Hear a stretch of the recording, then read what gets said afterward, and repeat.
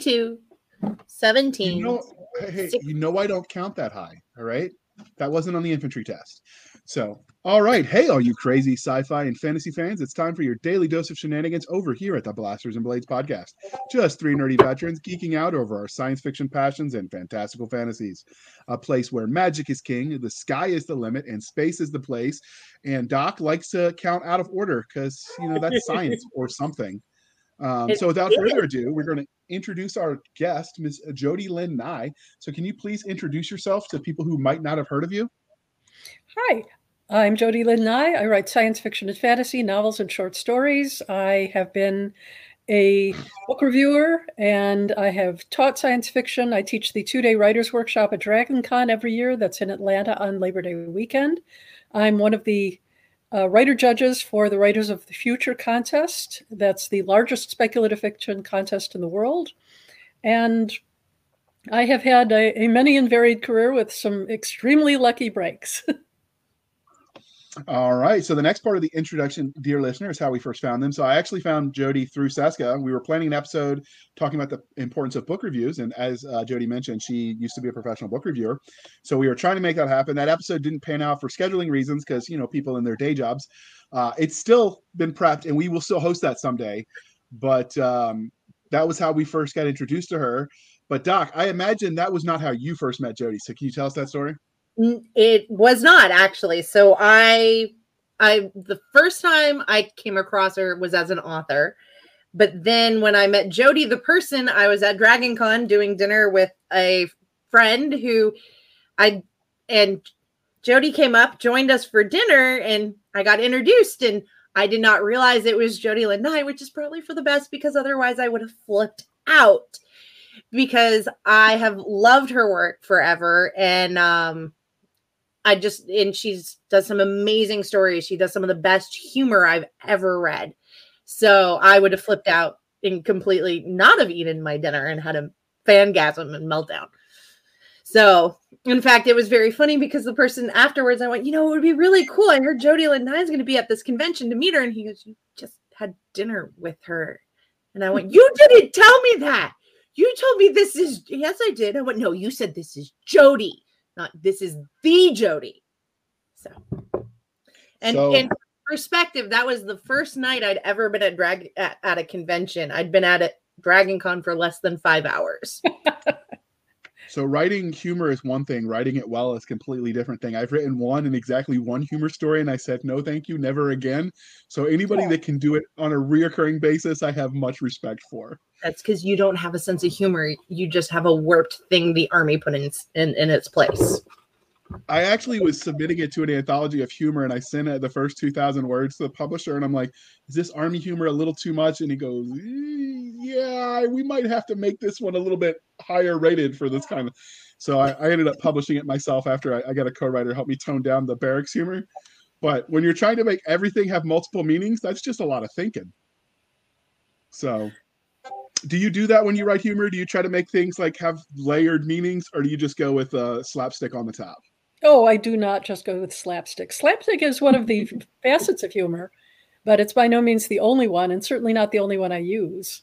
Sometimes I bury jokes in my work that some people have never ever mentioned, but I'm happy that they're there.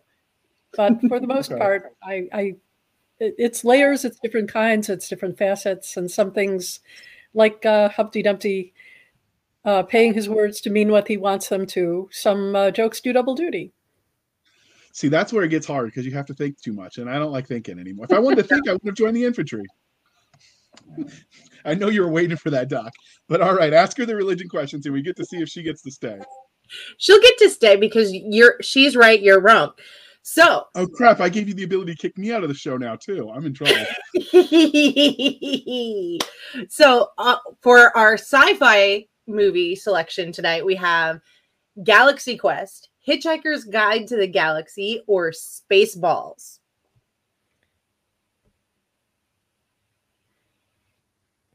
What's the question? Did I freeze? You have to pick the religion.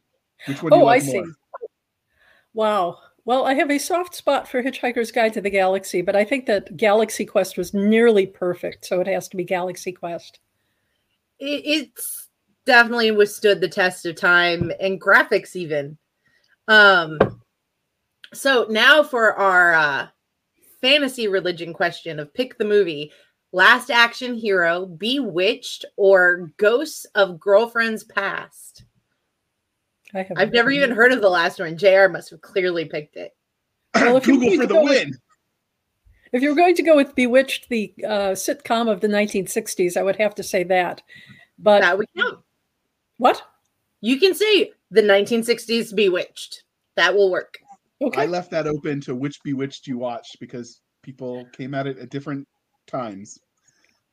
And if you were listening and not watching, she just did the patented no shake. I could not do that. I thought that my head would fall off. Discovery was a terrific character, and her mother, amazing. Did she actually do the nose shake, or was that like CGI of the era? That's what I need to know. No, she did that. She did that. I can't make my nose move that way. It might fall off, so that's impressive. Oh. Okay. All right, moving on, Doc. Save me from my... Okay. So, which was your first love, though? Sci-fi or fantasy? Oh, where do comic books fall into that? It depends on the content. There's sci-fi comic books, and then there's fantasy comic books. I suppose it has to have been fantasy then, because superheroes are fantasy, whatever you may say. And I started reading comic books at a very early age. My grandfather bought me my first Gold Key comics when I was 4, and that started a lifelong love. I kept on buying them many years into my upper childhood until I really couldn't afford them anymore. When they jumped to 35 cents, that was already a problem. And then when they went to dollars, my poor starving student person couldn't keep up my habit. Well, and comic books for me are kind of like mangas. You just devour them so fast. Yes. Yep. So, and $7 for a 350-page book is great because it keeps me busy for at least a couple days. Mm-hmm. I don't read as fast as my mother. It would keep her busy for a day. But so you kind of told us, but I've never heard of the Gold Key comics, because normally we ask what was your first memory of speculative fiction, but I don't know. It almost has to be that. Although I was reading little golden books when I was a small child. And my favorite, according to my mother, was Rudolph the Red-Nosed Reindeer, which I could recite back to her at about a year old. So it has fantasy dating all the way back. And Gold Key comics were things like Donald Duck and Mickey Mouse. So they were extremely innocent. They were very, very suitable for small children. And my grandfather was giving me those in front of my mother, along with things like classic comics. I read Ivanhoe as a comic book long before I knew that it was a huge book by Sir Walter Scott. Nice. And then gradually got into superheroes, DC and Marvel, and all of those things. They were there waiting for me. It's wonderful. Kind of an appropriate answer given the month that it is. 'Tis the season and all. Although we were talking about that with my oldest today, or this weekend, and he's decided that Santa is actually an extortion racket against parents and that Santa is a mafiosa. So somebody needs to write that story, because I'd probably read it. It sounds hilarious. All right. Bad Santa. That's why I told him to write it. Yeah. No. You need to. Don't let Michael read it. No. He'll get ideas. All right. So what is it you love about the umbrella of speculative fiction?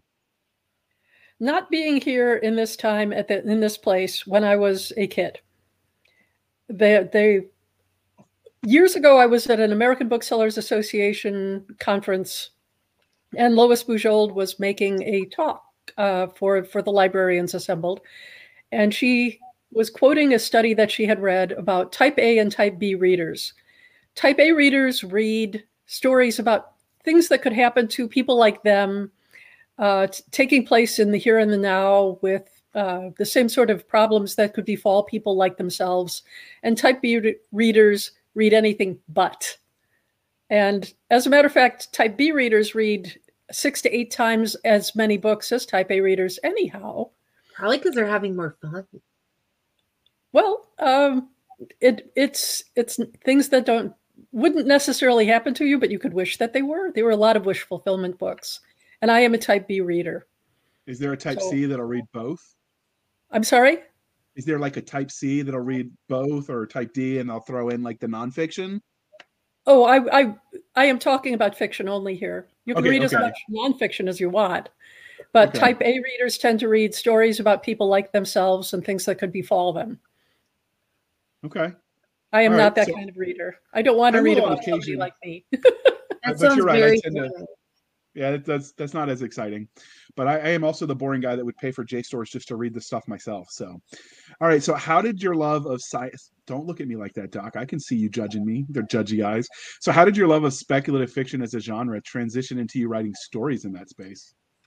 Oh, I've been writing stories since I could write. I was telling stories before I could write. So that was not actually a transition. That was just a continuation of my life. I would tell stories to my brothers, to my cousins, and when I went away to sleepaway camp, I would tell stories at night because we didn't have a television. And I would tell stories in the dark after they turned out the lights. So I was kind of the entertainment for my cabin. And that just continued on. When I could write, I started making my own little books out of my dad's office paper. I was also my own publisher and illustrator. So please God, let none of these things still exist. I would be so shattered if any of these turned up. But I was proud of them at the time. All right. So many authors let their own real life experiences influence the sort of stories they tell. So were there any specific formidable moments that shape you as a storyteller? No, I just started imagining things. I think my best friend and I used to make believe together. We picked out things that we wanted to have happen and just sort of imagined them into being. And some of them were gloriously tragic, and some of them were just total wish fulfillment. So I suppose in a way that was as close as I come to that. So the Bridge to Terabithia could have been written about you as a young child, minus the dying. Yeah, minus the dying. Maybe. Have you not read that book? I have read it, and not a favorite. I think it's good. Doc. What? I kind of preferred the portal fiction of the Chronicles of Narnia, to be honest. Okay, that's an acceptable answer. You were wounding my soul, but Doc, you're gonna keep this going. Okay, so fandom questions.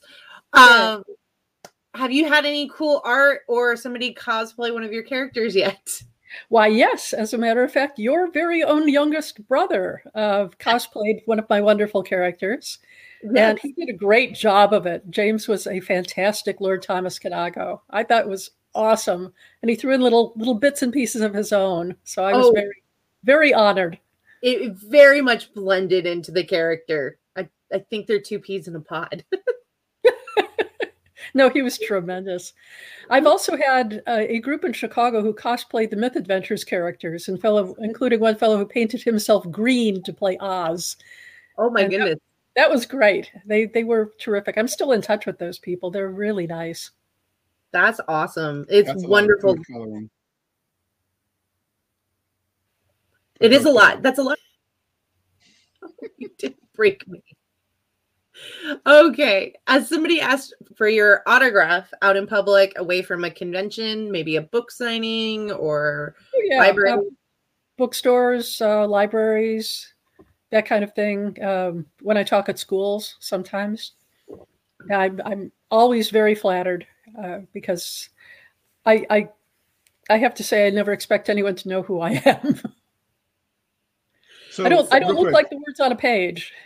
So you mentioned talking at school. So is that something you do a lot of? Like go to school libraries? We talking like colleges? I will do it. I will do it. The libraries that were in Northern Illinois, where I come from, frequently had events where they would invite a local author, or they would get in touch and say, "Are you close enough to come to this event?" And I'd say, "Sure, I'm happy to come to that if there's a book fair or something," because I find that if you talk to people, they get a chance to get to know you a little bit. They're more interested in reading your work.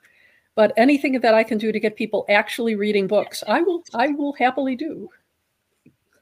Okay. Well, all reading's amazing. So, and you're always so sweet with kids and fans when they come up. So, if you are not nice to your fans, you do not deserve to have any.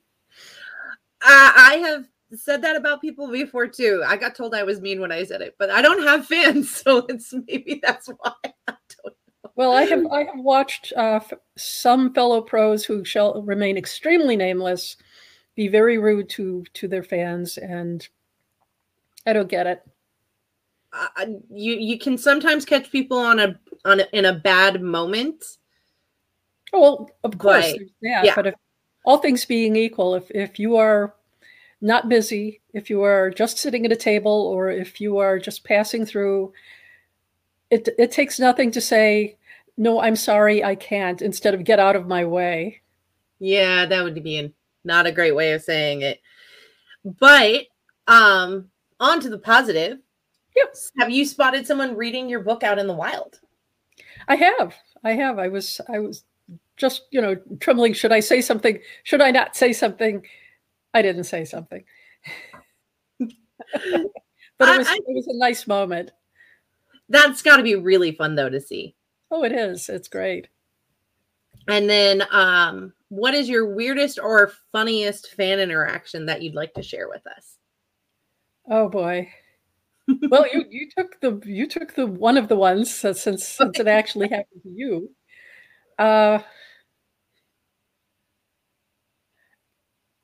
One of the times I was at Dragon Con and I was in the Walk of Fame. I was talking to a celebrity that I liked, and very, very nice man. And all of the celebrities who come to Dragon Con are assigned a minder, somebody to go, get food for them or get drinks for them, to get the correct spelling of somebody's name for the photographs that they're selling, and so on.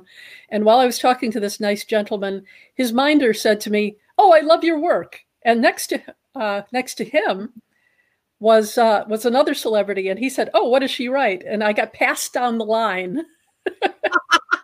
That's awesome. And I chatted with him for a little bit, and he turned to his minder and said, "Give her a signed photograph." And I had an extra book on me, so I gave it to him. That was fun. That's amazing. Yeah, that was very cool. So for most of our audience, we target readers, not other authors. There's plenty of How to Be an Author podcast. But if you are aspiring to be an author, let that show you. Keep a book on you of yours, because you never know when you want to trade with famous people who want a copy. Absolutely. So I hope he enjoyed it. Outstanding. So, Doc, do you want to tell the story where you met her? You want to squee out one more time? So do you want to tell the story? So did you want to tell us how you met her so you could squee out one more time, or are you good?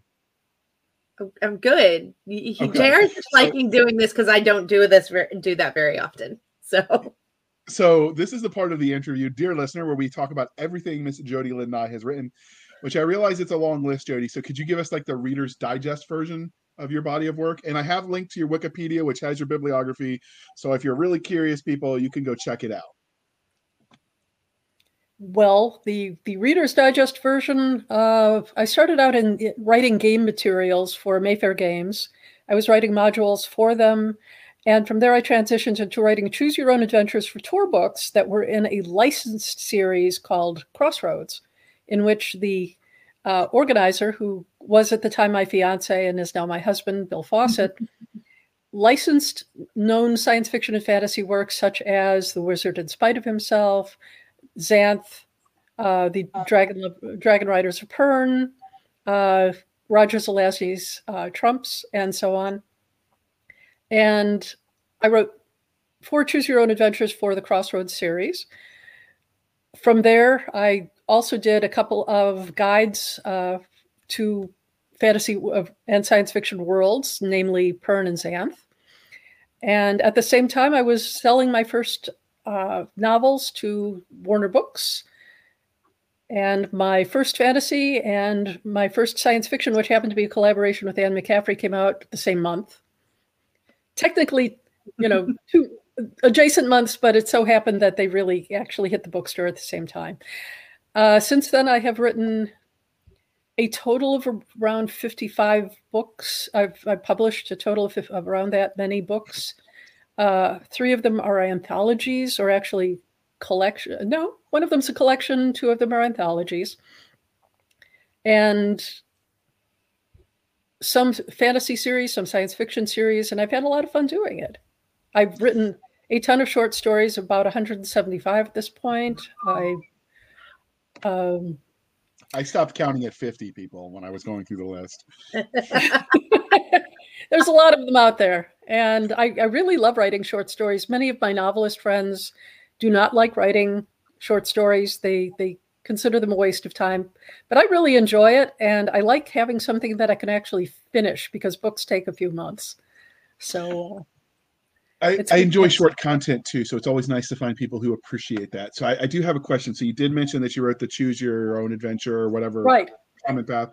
So I've looked at those as, because I read those as a kid and I loved them. And now I look at them and I think about how I would write them. And even with a modern word processor, like I'm picturing scenes with like a serial killer, like you've got the strings everywhere, trying to figure out how to make everything connect. So how crazy did it drive you trying to organize that when you were writing that?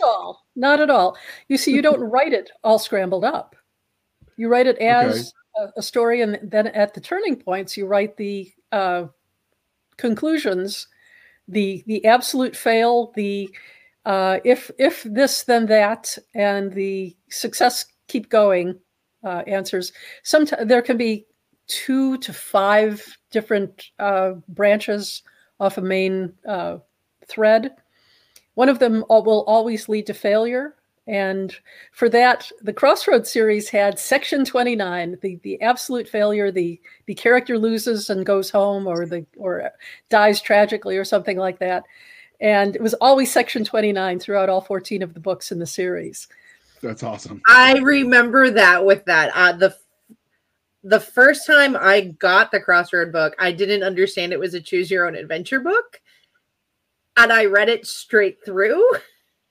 Oh. And then I remember, it was a very confusing moment, or moments. But I remember actually getting out a pad of paper, so I worked out all the permutations and read them, all of the permutations. Many people did that. You're a super nerd. It's okay, JR. I'm okay with being a super nerd.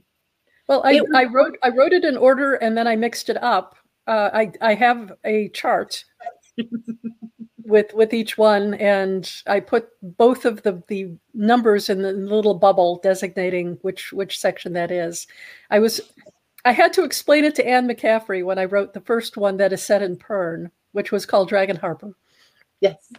And I told her exactly what I was doing, but she didn't quite understand it. So I wrote her an 8-page Choose Your Own Adventure, which shall go down in history, because it was called Robinson Hits the Sauce, where her favorite character, Master Robinson, goes to a gather at Benton Hold, and party's a little too hard, and the failure is when he pretty much has to sleep it off at Benton Weir because he can't get a dragon to take him back to Harper Hall. Nice. So I didn't realize the thing still existed. After Anne passed away, Todd went through her things and he found it and he gave it back to me. Oh, so wow. What was her reaction? I wrote it. What was her reaction when she realized what you were doing, when she understood the concept of Choose Your Own Adventure? She loved it. She thought it was great fun. Anne had a great mind. She understood what I was doing. I left her stuff. I explained to her exactly where she needed to go to get the success story and what it looked like with the failure and how many permutations of the story that it could go through. And she liked the idea because it had limited playability, because once you've gone through all the combinations, well, you read it again if you like it, but you know where to go after that. Right. Okay. So All right. Well, all of that sounds fascinating. Today, we're here to talk about the strong arm tactics, which is book 1 of the Wolfpack series. So, where did you come up with the premise for this series? Was it psychedelics, the Ouija board, overindulging in Georgia peaches? So how'd you get the idea for the publisher asked me to? The publisher asked me to. I wrote it for Misha Merlin for Steve Pagel, who was the publisher then. And we were discussing things that I could do for him. He was bringing in some of the books that I had written that no longer had a home because the editor left the publishing house. And when the contract expired, I withdrew the rights. Mm-hmm. So we were talking and I said, what don't you have that you would like? And he said, well, I don't have any military stuff. And I said, how would you feel about a humorous military series? And he said, great. So I let him have that. I love this book. So is it a standalone or did the rest of the series make it? It was always meant to be a series, but Misha Merlin went under and it sat idle for a few years, and then Wordfire Press picked it up, and I've been in negotiation to do more. I had 3 others plotted out, so working on getting that done. I'd really like to go on with it because it was fun. That's always a good sign. It very much was fun, and I loved it. And there was actually a soldier I knew in the Army who reminded me of the character. Of which one? A thing or a bad thing, Doc? So we'll get into some of what reminded me. I knew a soldier who he was the only member of in his family who did not go into the mafia. So I've met a few of those. All right. Yeah. And so, but it's just funny because you don't think about that. And I will let Jody talk about her characters. Well, we'll get there because we do talk about the characters. But before we dig into the novel itself, we're going to take a moment and enjoy that glorious cover. So what's the story of this? Did you have any say in the creation of the art, or did they just sort of give it to you? And is the one that we found the original cover, or is this what Wordfire Press put on? This is the cover. I own that painting. It is downstairs in my husband's office. Oh, that's awesome. It's tremendous. Don Mates is my favorite cover artist. And he does incredible work. I've had at least 7 books illustrated by him. He does wonderful work. When my first fantasy was coming out, Brian Thompson, who was my editor at the time, wonderful man, I miss him still, was in a panel and he said, we'll have lunch afterwards and I want to discuss some things with you. And I've picked out an artist for your first book. I want to show it to you. Well, we wandered through the art show waiting for Brian to come out, and we stopped in front of Don's display. And I saw Don's painting 40 Thieves, which is a pirate ship with the most disreputable characters on board that you can imagine. It's a great painting. Don does great pirates. He did the Captain Morgan rum ad, so you can probably... Wow. Oh. Yeah. Okay. Yes, he does the pirate. Right. So Brian came along and said, oh, you found it. This is the artist I thought of for your first book, Mythology 101. So thus began a lifelong love. I think he's perfect for my sort of stuff. So Steve wanted to use Don, and in fact, I think had already used him for something else. Negotiated with him, worked it out, and these are the 2 officers fighting it out on Wingle World, which is a planet-sized amusement park. I got that theme, and I'm digging the cover. So we're going to move on to the book itself. So what would your 30-second elevator pitch for this novel be? Punishment detail is given what looks like a cream puff assignment and turns out to be anything but. And humor ensues. I will have to check out the audiobook and hope it's still there. All right, Doc. Stop giggling. I can't. I giggle every time I go through this one. So, I know what makes this special, but can you tell us what makes this book stand out, particularly amongst military sci-fi? Well, the fact that it's funny, for one thing. And I talked to a lot of service people and retired service people to get what they thought was funny. And naturally, like anything else, I had to dampen it down a little bit because for the general public. But there's quite a bit of unadulterated military humor in there.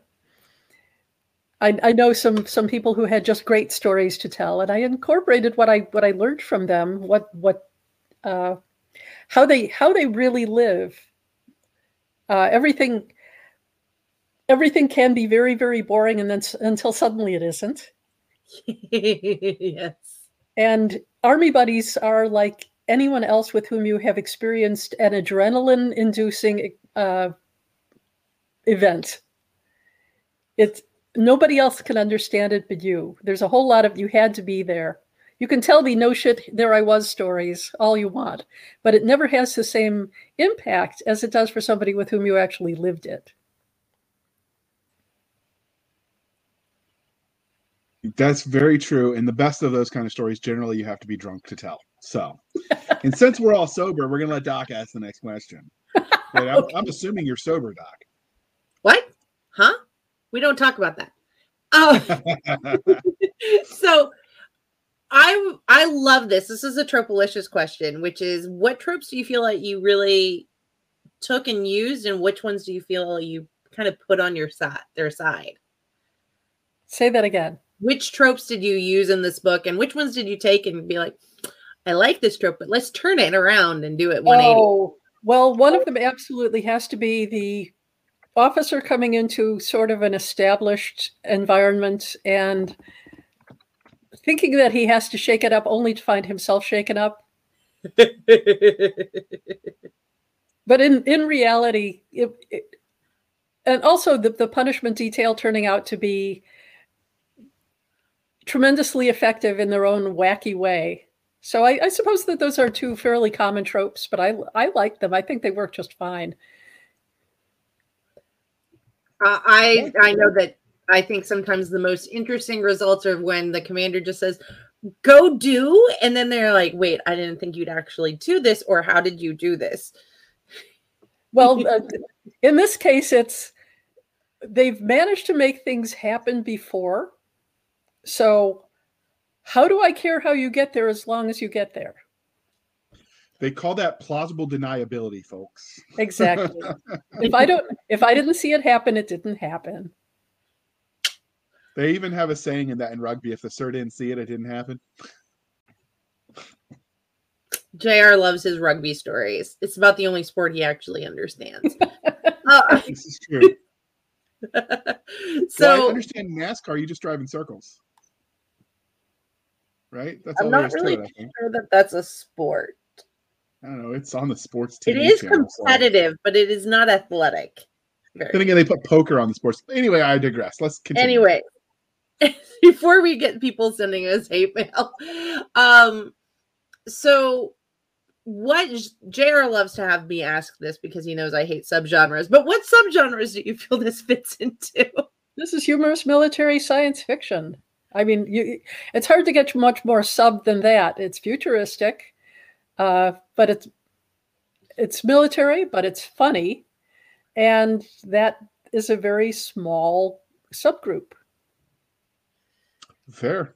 All right, Doc. You did your penance today. You can ask your fun questions. So I have been asking some of the fun questions. So what? Tell us about the main character. We see him on the book cover, but can you tell us a bit more about him? Well, Die Wolf is not even the oldest child in his family, but his father wants him to come back and join the family business. He does not want to be involved in the family business. Despite the fact that they have a lot of legitimate businesses throughout the galaxy, he still doesn't like the origins of the family wealth and so on. He wants to do good across the galaxy, but discovers, in fact, that he has to fall back on what his father and his grandfather and great-grandmother and the ancestors going all the way back developed in order to become, to make his mission work and to be effective. He occasionally needs to fall back on what he did learn in the family. It isn't all bad because the family is loyal to itself and to the people that depend upon it. This is let's be honest, glorified mafiosi that they don't attack non-combatants, and the word given is kept. So he's honorable. He's absolutely honorable. And he's rejecting the family business, hoping to make his own way in the world, hoping that as a wolf, people think of him as himself and not as a member of his family. Although, and since you asked about him, his mother is a famous TV host for very young children. So people, when they see her, they go back to being 4 years old again. And he admires her very much, but in her own way, she's just as tough as Dad. So in his prime, could the second book was going to be, is going to be, it's going to include her in it, and I'm looking forward to that. So would De Niro fit if they made this when he was younger in the film adaptation? Why would De Niro be in it? He did The Goodfellas, the iconic gangster movie. Uh-huh. Actually, he doesn't look like Dad at all, so no, maybe not. All right, Doc. I'm trying here. I don't have a lot of cultural references. I read too much and watched too little TV. Well,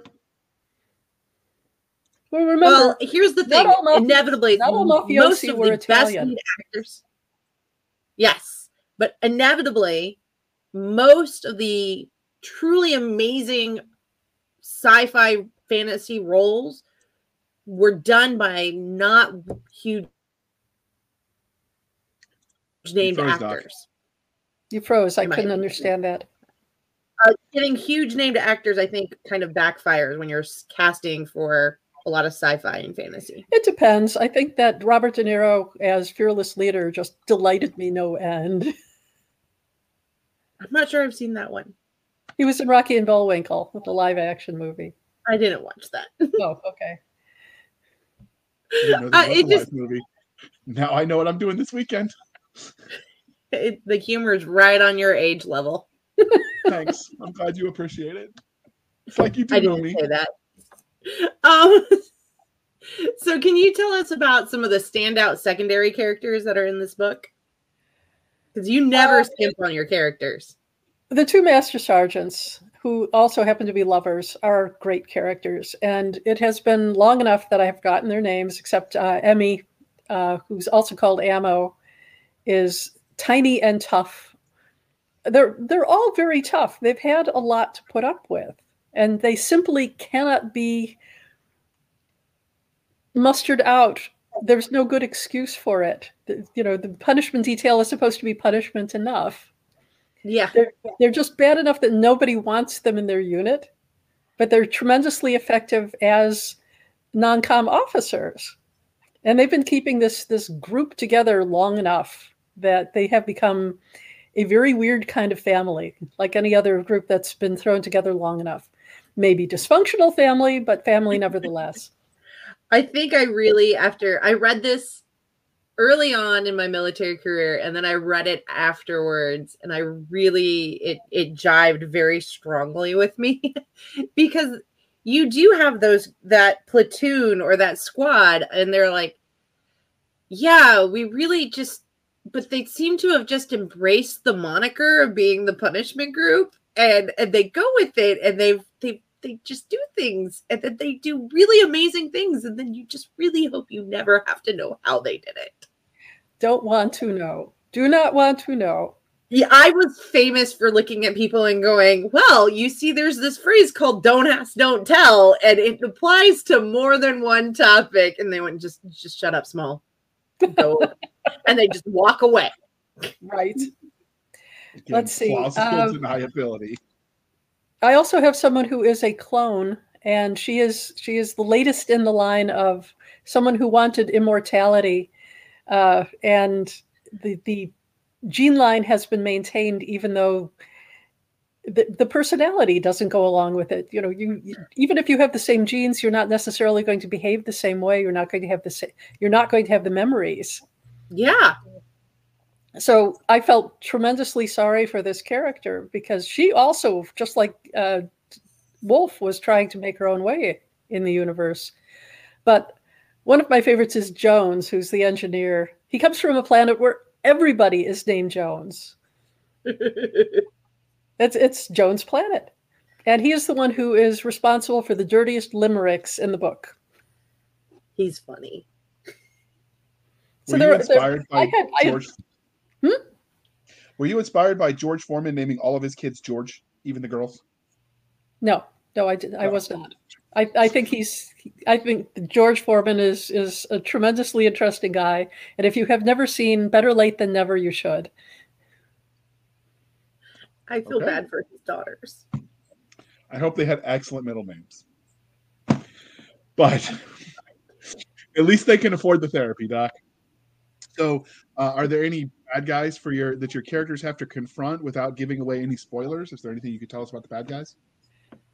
The bad guys want the same thing that the good guys do. They're just a lot more vicious about it, and they are not constrained by rules of engagement or Army regulations, Space Marine regulations.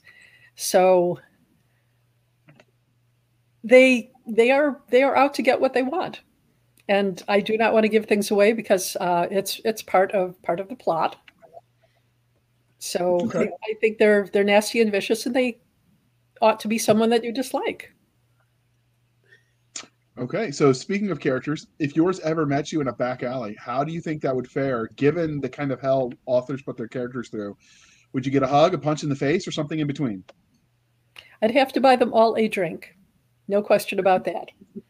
If I suddenly recognized who I was face-to-face with, it's, let's go to the bar. You can never go wrong with a good bar. Just don't tell my shrink I said that. And I would just have to, pat my credit card and say, don't cry, it'll be over soon. All right. So finally, what can you tell us about the universe? So in miniseries, the worlds where the stories take place are as much a character as the antagonist or protagonist. So what can you tell us about this place the story is set? Well, the Thousandth Worlds Confederation is humanity has grown out as far as it can. There are alien races, but they've most of the problems that they run into are with fellow humans, and they are out to battle against the enemies of Earth, and it's colleagues. So really down at the level where my Space Marines are, spacers I call them, it's above their pay grade. But there are television programs or the equivalent thereof. There's the internet. There are people falling in love. There are businesses. There are people exploring new planets, new worlds, renovating fallen colonies, and so on. So it's a busy place. And there are missions to be done, which is how my people end up doing their work. They get the things that are not supposed to have any glory attached to them. So as I said, it's above their pay grade. Excellent answer as a soldier. They don't pay me enough to care. So strong arm tactics is part of a series. You've mentioned that it says so in the title, and you mentioned that you intended it to be, and it will be at some point in the future. Mm-hmm. So how expansive is this series going to be? Are you going to be a trilogy and it's done? Are you going to try to compete with Weber for the most books in one single universe? How do you see this going? I had plotted out 4 books. They got shelved because of the problem with the original publishing house. And all I ask is, that it carry on and look as good as the first one did. I mean, Steve did me proud. To have a Don Mates cover, to have beautiful production values. That's all I want for the next one as well. And I will do what I can to make it a worthy story. The honor that I have been paid by a number of service people who have read it and said, I loved this.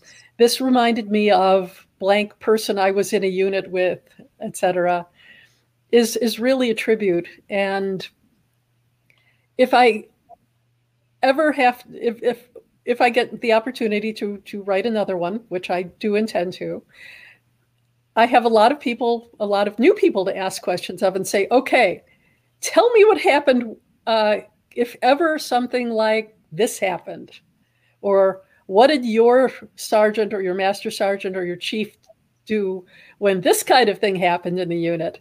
And that is always a fruitful conversation. Even if I don't use exactly their story, I get great ideas from what they do tell me.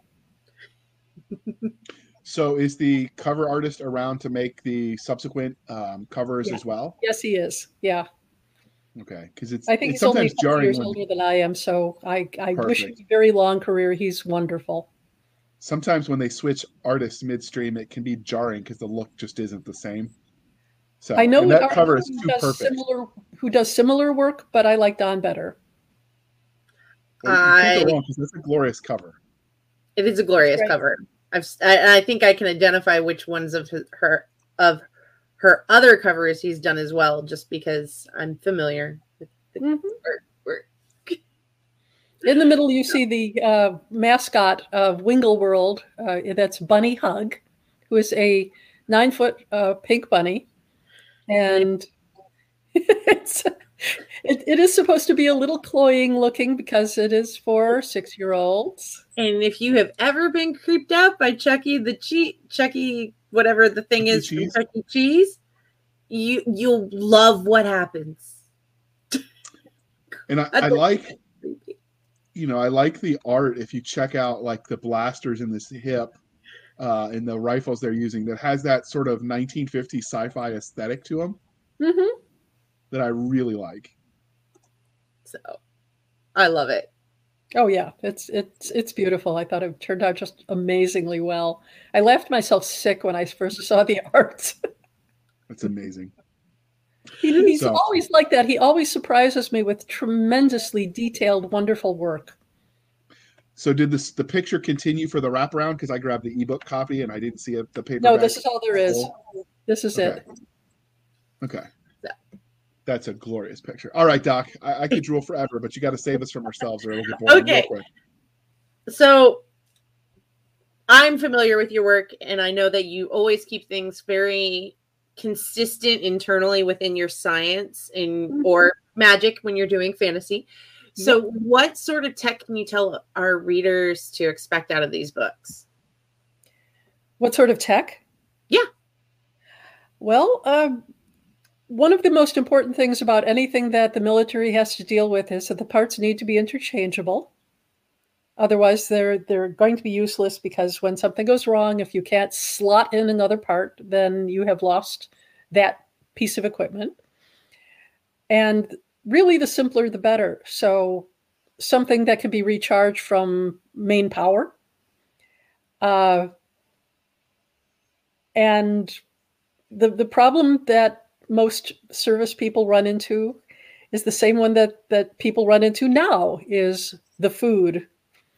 This was conceived at a time when I was talking to a friend who had gone to Desert Storm, and he talked about being stuck with the worst MREs, which in these books I call merds or merds, as in the French word for excrement, because some of them were really terrible, and people traded hard to try and get the good tasting ones. It so happens that my friend, who is an armorer who makes both edged weapons and makes guns, he had a particular favorite, which was not favored by the unit that he went in with. He was going in as a contractor at Desert Storm, and he had great stories to tell about it. And that was the first time that I learned that MREs now come with tiny bottles of Tabasco sauce with them. And tremendous trade goods. If you didn't like Tabasco sauce, you could probably trade for a candy bar or something else that somebody else was willing to give just to get some more flavor in their food. So the whole MRE situation becomes important in strong arm tactics. And like I said, anything that's the simplest, the better, so that something doesn't go wrong with it. But something can always go wrong. So Doc, when you were in, did you have a favorite or least favorite MRE? Yes, I did. What was yours? I would say that I like most of the vegetarians were pretty good as long as it wasn't the vegetarian omelet. Oh, they call it the vomlet. It was disgusting. It's No, my but the worst other one. thing that was We gotta fix hilarious her about Wi-Fi. it is freezing up. the vegetarian omelet comes with hash browns, but the hash browns have bacon Oh, in them. yum. Yeah. But it's in a vegetarian MRE. I'd forgotten that. You're right. Oh, that's funny. Okay. I would say my favorite one was the quote tuna salad, which before anybody gags, understand it. The reason it worked was because it was the one that had the least to do with the army. Because when you opened it up, it was sun-kissed tuna, and then it had all these other like rich crackers and other things. None of it was made by the army. I like the army chili didn't mac. cook it. I like the chili mac. That was my favorite. So I know that people like the chicken a la king, and they like the meatloaf, and then there were some that they just did not want to go anywhere near. I did not like the meatloaf. I liked I the did not chicken like the and meatloaf. dumplings. I don't think I ever got The that chicken one. and dumplings, yeah. That I think that was Kevin's favorite. The beef stew is pretty good, but Hard to mess up beef stew, though, to be fair. Yes, but yet it can happen. But I actually my fellows in my unit discovered that the a lot of the proteins didn't agree with my stomach, and so it was much better for everybody else if I had just stuck with the vegetarians. Okay, fair. So I ate a lot of the vegetarian. The vegetarian lasagna was pretty good, and the ravioli. We bought a lot from the PXs when we were in Iraq, so we could cook on our own and not have to live off the MREs because they were horrific to your body. And then we learned to cook on an engine block. So I don't want to think about the probable future cancer I get from the things that were cooked on those engines. It's better not to think about it. Yeah, no, but I always had lots of stuff to trade because I did not eat the Tabasco sauce, so I didn't particularly care for it. Which meant I always had people willing to give me stuff for it. I understand that the brownie was hot trade goods. Yes, the brownie was good. They used to do a chocolate protein bar that was actually really good. Yeah, I remember that. Somehow they messed up the combos though because they were like generic and like tasted like cardboard. I don't know how they did that. I don't know because combos kind of taste like that. No, they don't. You bite your tongue. All right, Doc, we're going to get in arguments about food, so let's get back on track. And none of which you can eat on uncultured farm. What's that? None of which you can eat on your diet anyways, JR. This is probably why I'm getting hangry, so we'll move on. So, of all the tech in your book, is there any you'd take and use for daily life now? I would love to have the data card that Die Wolf carries on his chest because it is a supercomputer that is even beyond what we're using now. So how would you abuse it for daily if you had it? It would become a permanent repository for files that I don't want to lose. Things can happen even to solid state drives. Yeah. But this is made to go through everything. I mean, he showers with it. So she actually is the one who's abusing tech by doing good things. So she clearly doesn't fit in with you, Nick, and I, because we were like, we'd get a lightsaber and cut people's feet off just for the fun of it. We had all kinds of horrific ideas. Oh. All right. So you'd asked about this book. I have other tech that I would maintain from other books, but talking about this one, I have no use for most of the things that the unit uses because not a military person. But there's some really cool animatronic like things that they have in this book that are kind of cool. I enjoyed coming up with that, and I have watched puppeteers because there are puppeteers on this planet, run several marionettes at a time. And I was just fascinated by the concept. So that kind of fed into it. Okay. I want to really read this. It is really great. Were you inspired by the tunnels that they have underneath Disney World for some of this? Yep, that's part of it. I also knew that underneath several of the universities that I have toured and attended, also the ones that my husband went to, had steam tunnels that you could get into if you knew how. Oh, wow. And Bill knew all the ones under Western Illinois University. They keep blocking them, but people who know how to get into them probably know access points that the current administration has no idea about. But I did know that there are many, many, many tunnels underneath the Disney properties so that the character people can escape into them and that the security can pop up suddenly if they are needed. It's just amazingly quick access. So I thought this could be a lot of fun. This is running on more than one level in literal and figurative sense. It shows that you did a bunch of research into how some of the amusement parks do their thing. Mm-hmm. So, yep. And then, I was able to visit the tunnels underneath an amusement park, not a Disney property, and it's just very cool. There's also, as you probably know, one tunnels that run underneath the Senate office buildings, the government office buildings in Washington. Yeah, there's the original Civil War fortifications they used for emergency escape, or they did before helicopter technology got better. Yep, but now they still use the little rail cars, so it's cool. That's pretty cool. All right, Doc, you get to ask your favorite question. So there are a lot of my favorite questions, and I get to ask all of them that I want to. I share with you when I deem it right. So you said that we have aliens in this universe, but it's been a while since I read the book. I don't really remember them playing a huge part, but how do you go about designing your aliens when you do design an alien? Is it, there's the cat person. He would be much happier wearing like, kind of overalls. But I wanted to tell a story about people. And of course, all aliens are people. They just are more interested in their own lives than in ours. And they're going to perceive things differently. So it's fun to explore that. But mostly I was talking about the cohesiveness of group that had to be together because they didn't have a choice.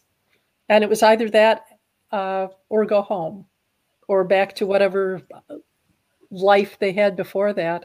And a lot of people become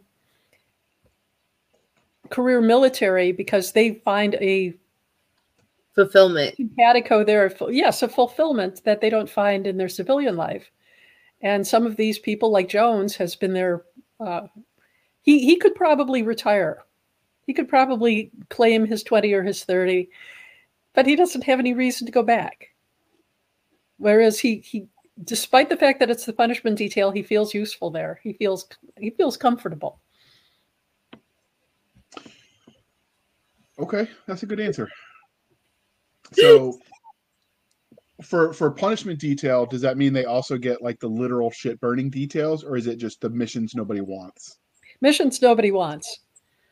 Because literally they've been removed from their previous postings. And that is supposed to be punishment enough, but they're still given assignments. It's just usually the ones that are going to be difficult or dull or both.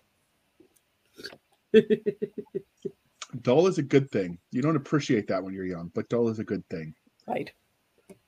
All right. So clearly this interview is winding down, but was there anything about strong arm tactics that we didn't ask you that you wanted to tell us before we move on? I did my best to make all of the characters in the unit real people with their own backstory. didn't get a chance to explore all of them. And of course, some of them didn't survive naturally. So I was hoping to go on with that to work out how Die Wolf is going to go on with his life, what he's going to do, because it's unlikely he will remain in the military forever, because the brass simply will not promote him into a position where he is in charge of large units, even if he has the ability, because he is a political hot potato and they cannot afford to get him killed. So he's unlikely going to get postings where he can show what he's made of. So I'll have to work out where I'm going to go with that. Okay. So normally when rights transfers become an issue, like what you're talking about, when publishers fold or whatever, the audiobook rights eventually expire as well. So is the audiobook for this still out there? The audiobook ought to be out there because Audible made a large buy some years ago, and I believe that's one of the ones that they bought. So I would have to check, but I think that was one of the ones that was purchased. Otherwise, JR is going to have his mom read it to him. Hey, I can read sometimes. I just like it when they do the voices. I know. That's why you're going to have your mom do it, because I won't do it. I bet if I paid you enough, you'd read too. All right. So this is the part of the interview, dear listener, where we remind you that as readers, your thoughts matter. So please be kind and speak your mind on the reviewing platforms. Your reviews help the right readers find the right books. And rumor has it, when an author gets 100 reviews, they get a unicorn. And like I say every time, I, for one, would like to know what a unicorn steak tastes like. So, Doc, are you putting A1 on your steak, or are you going to put the ketchup on your unicorn steak? How are you going to cook yours? I didn't know that it had to be a dead unicorn. Can it be your live one? I mean, come on. You get an exotic animal, you're not going to see what it tastes like a steak? I ate camel, for crying out loud. That's not an exotic animal. It is when you're from the burbs. All right. She's looking at us weird, Doc, so we'll have to move on. So, Jody, can you tell listeners how they can find you? Well, my website is currently being renovated, so you can look for me on Facebook. I have an Amazon page. I've just started up an Instagram page, so I have to post pictures of my cats. And as you do, they're pleasing cats. As you do. That's right, my beautiful kitties. So and find me at various conventions. So now we got to get her like spectacles for the cats so they can sit there reading books and just to pose them more properly. What, Doc? Don't judge me. Cats absorb information in different ways. I had a cat who would sit on almost any kind of communication form, including the answering machine, which she could activate with her butt. Oh my! Oh my! Yeah. All right. We could hear it erupt from the other room and start reading off messages, and that meant that Cassie was sitting on it. All right. And dear listener, you can find us on Twitter at twitter.com/SF_fantasy_show. SF_fantasy_show. You can email us at blastersandbladespodcast@gmail.com. Again, blastersandbladespodcast@gmail.com. We promise we read and answer them. You can send all hate mail to seska@blastersandbladespodcast.com. You can join us on our website, which is anchor.fm/blasters-tech-and-tech-blades. Again, anchor.fm/blasters-and-blades. You can also support us there on a reoccurring basis, much like a Patreon model. You can also support the show by participating in, I almost forgot, the Facebook group, which is facebook.com/groups/Blasters and Blades podcast. Again, /groups/Blasters and Blades podcast, where all the shenanigans happen. And we try to cure Seska of her perversions of putting pineapples on pizza. Das ist verboten. You can also support the show over at buymeacoffee.com/author J.R. Handley. Again, buymeacoffee.com/author J.R. Handley. And be sure to put in the comment section that it is for the podcast. I promise I will keep Doc Seska and Nick Garber duly intoxicated. They will drink until their liver surrenders. Never surrender, except for Nick. He just passes out. Yeah, but Oh, and we've been meaning to tell you, we didn't mention it at the end of season 1 episode, but we are looking into the process of getting an actual proper grown-up looking website. But for now, Anchor.fm, the link there is free, and it links to everything else. But we are looking at the feasibility of an actual proper website. Apparently, Doc knows people who know people, so we're gonna try to make that happen. I know people? Yes, I do. And then I know you. Why do I feel like I was just insulted? Good, you're learning. Oh, sorry. Thank you for spending some of your precious time with us. For Nick Garber, J.R. Handley, I'm Seska. This was a Blasters and Blaze podcast. We'll be back next week. Same time, same place, same chaos. Love it, indulging our love. Nerd culture, cheesy jokes, all things that go boom, pineapple on pizza, and of course, making JR cry. I never cry. I just cut onions all the time. Allergy season. All right, anytime don't lie to you see them. pineapple on pizza. Because that's heresy. That's